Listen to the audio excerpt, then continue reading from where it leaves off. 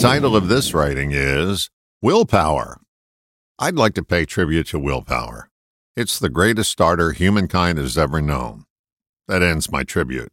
Willpower may get you to start, but it doesn't have the stamina to get you to finish.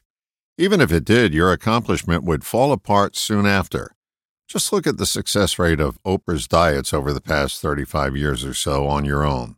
This isn't about dieting. It's about the ingredient necessary for long-term change. That ingredient is awareness. Most of us are not aware even though awareness is in abundant supply. Awareness gets crowded out by thinking. When we're thinking, we are unaware. Thinking may lead us to willpower, and that gets us to start. That's a good thing. But when we stay in thinking mode, we miss out on the awareness required to finish. Awareness is noticing and sensing without thinking. It's separate and apart from thinking. Awareness can cause you to think new things, but thinking will not lead you to awareness. It'll take you in the opposite direction.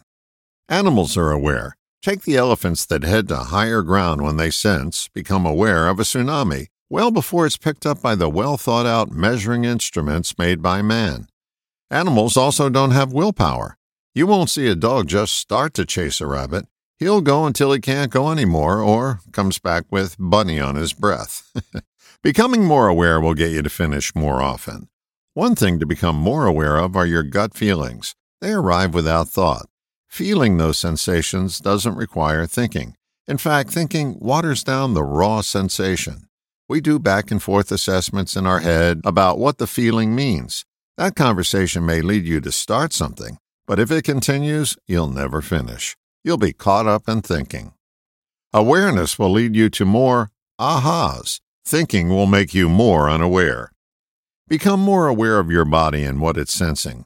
Begin to pay more attention to your here and now sensing apparatus known as your body.